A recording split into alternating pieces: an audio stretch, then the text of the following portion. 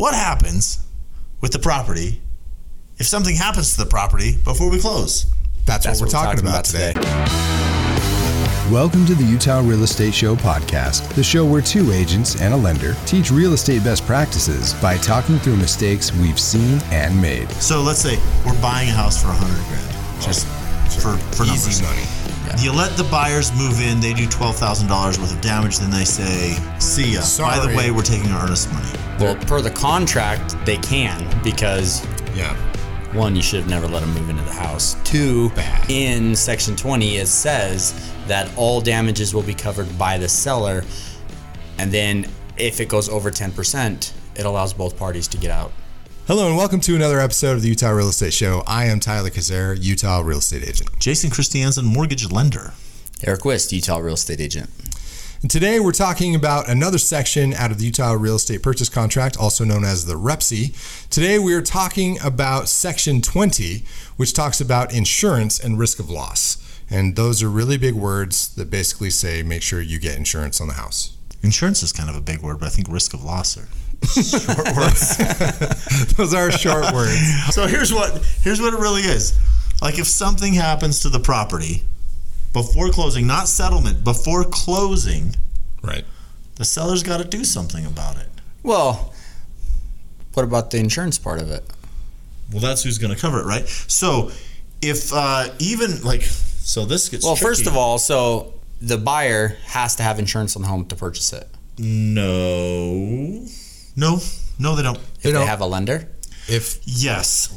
Okay. If they have a lender, they have to have insurance. It's true. During the period of the contract, the seller is obliged to cover any losses. Mm-hmm. It would be very wise of the seller to carry insurance of the property.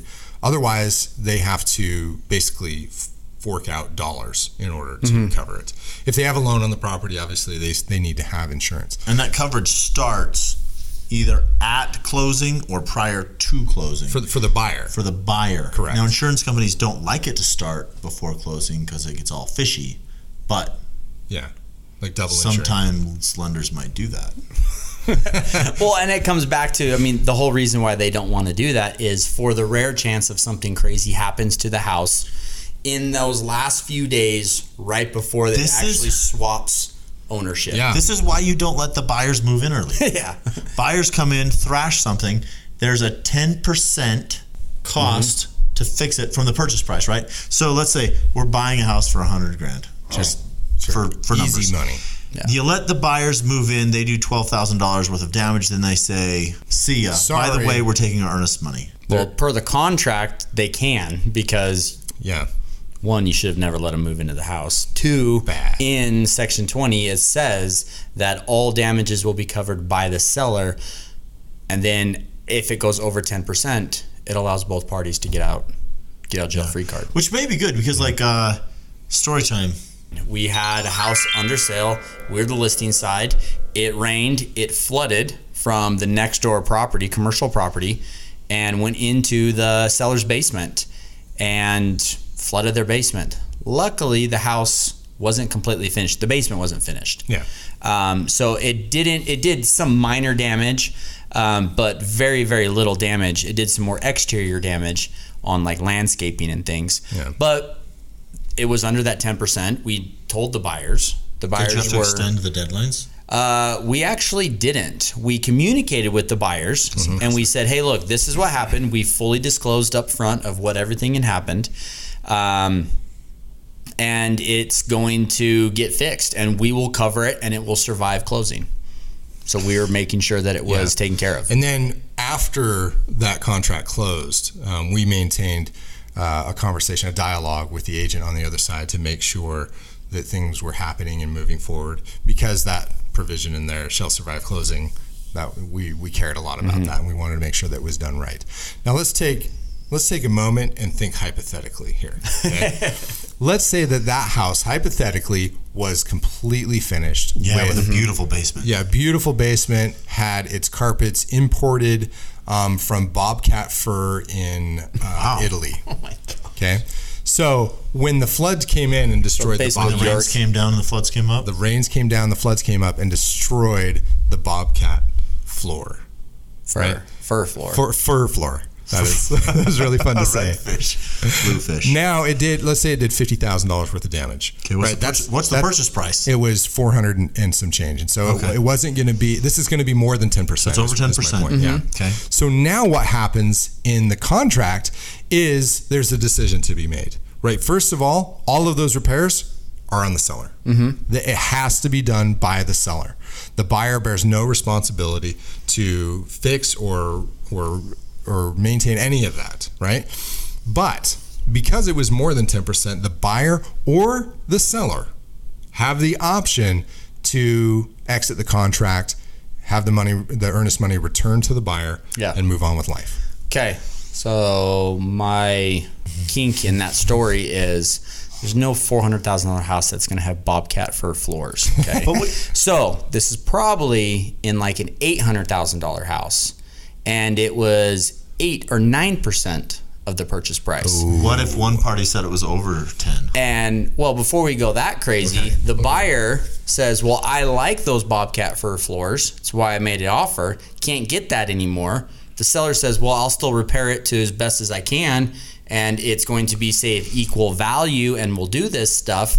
But the buyer says, I don't really want that anymore.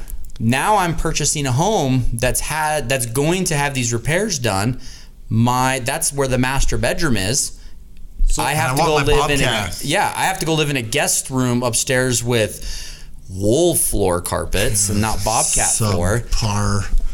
So let's talk letter of the contract. So first letter of the contract, and then let's talk reality. What's really going to happen? Okay. So first, under the letter of the contract, section 11. Section 20 says the buyer or the seller can say, "I want out." But realistically, well, no, it's 8%. Yeah, we're below. 8%. They can say they want out, but it's below the 10% par, right? And so they can't. No, they are bound to the contract. Yes. So the buyer is going to search for some clause in the contract, and this is going to bring it back to Section 11. Section 11 talks about representation. So you got your walkthrough. Mm-hmm.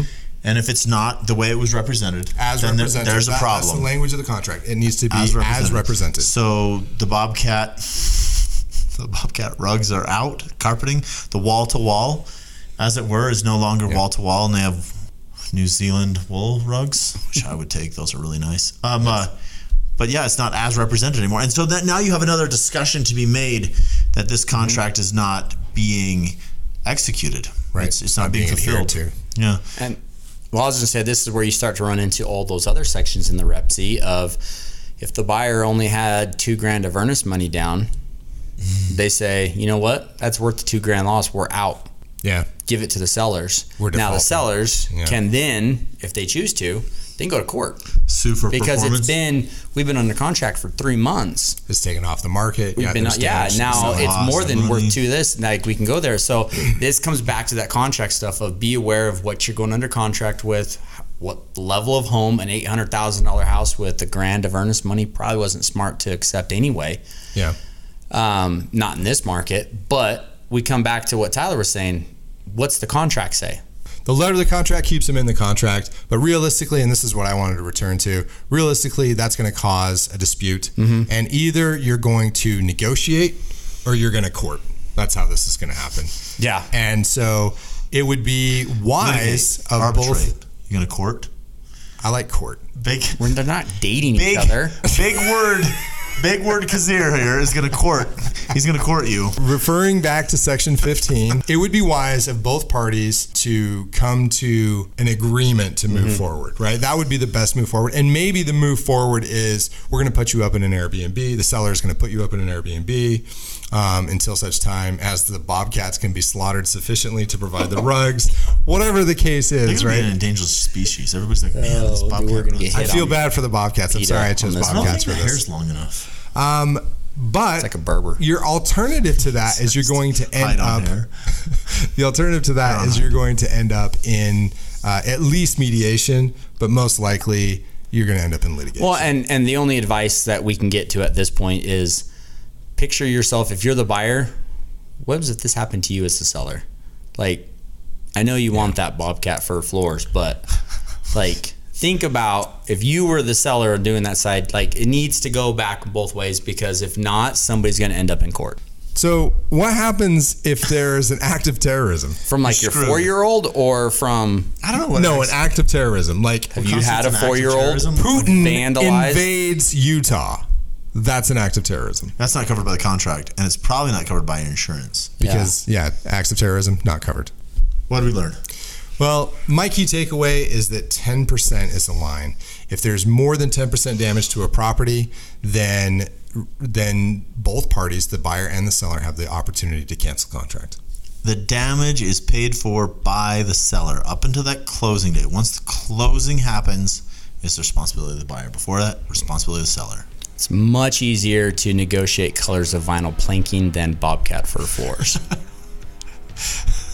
We want to know what you guys have ran into. Where are the crazy stories about these insurances or act of God things that have happened? A tornado come through and swipe out the home right before closing. That is actually a good point. So, and covered acts of terrorism aren't. If your insurance covered that, did you have hurricane or tornado coverage? Interestingly, the contract covers acts of God, but most insurance does not. Yeah. So that's something to think of. We need you to drop those stories, okay? Go rate us in the podcasts. Tell us if you like it so we can continue to answer your guys' questions.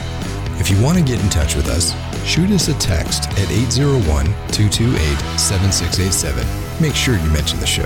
You can email us at theutahrealestateshow@gmail.com. You can watch this show on YouTube, and you can listen on Apple Podcasts, Spotify, or wherever you get your podcasts. If you learned something, or if you really love this show, give us a like on YouTube and drop a rating on Apple Podcasts or wherever you listen. The Utah Real Estate Show is a production of Hive Collective at Presidio Real Estate, with support from Security Home Mortgage.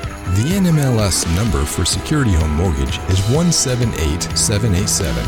The NMLS number for Jason Christiansen is 240472, Equal Housing Lender. Not only is this not legal or investment advice, but you should definitely talk to a pro before you make any real estate decision. Every situation is different and should be considered in context. Copyright Jason Christiansen, Eric Wist, and Tyler Kazare. All rights reserved. Talk to you next week. I didn't hear any counter or objection. Acts of God. That's what we're talking about today. Dude, other state contracts are weird. Yes. Did you read some recently? Idaho. I read Idaho every once in a while. What happens if, Hey. Start again. Hey, Tyler. That's what we're talking about today. Don't do weird face things. I can see that. How did you see that? Do it again, or I'm going to make Eric say the words. Hey. Hey, what's going on? Hey, Tyler. Hello and welcome to another episode of the.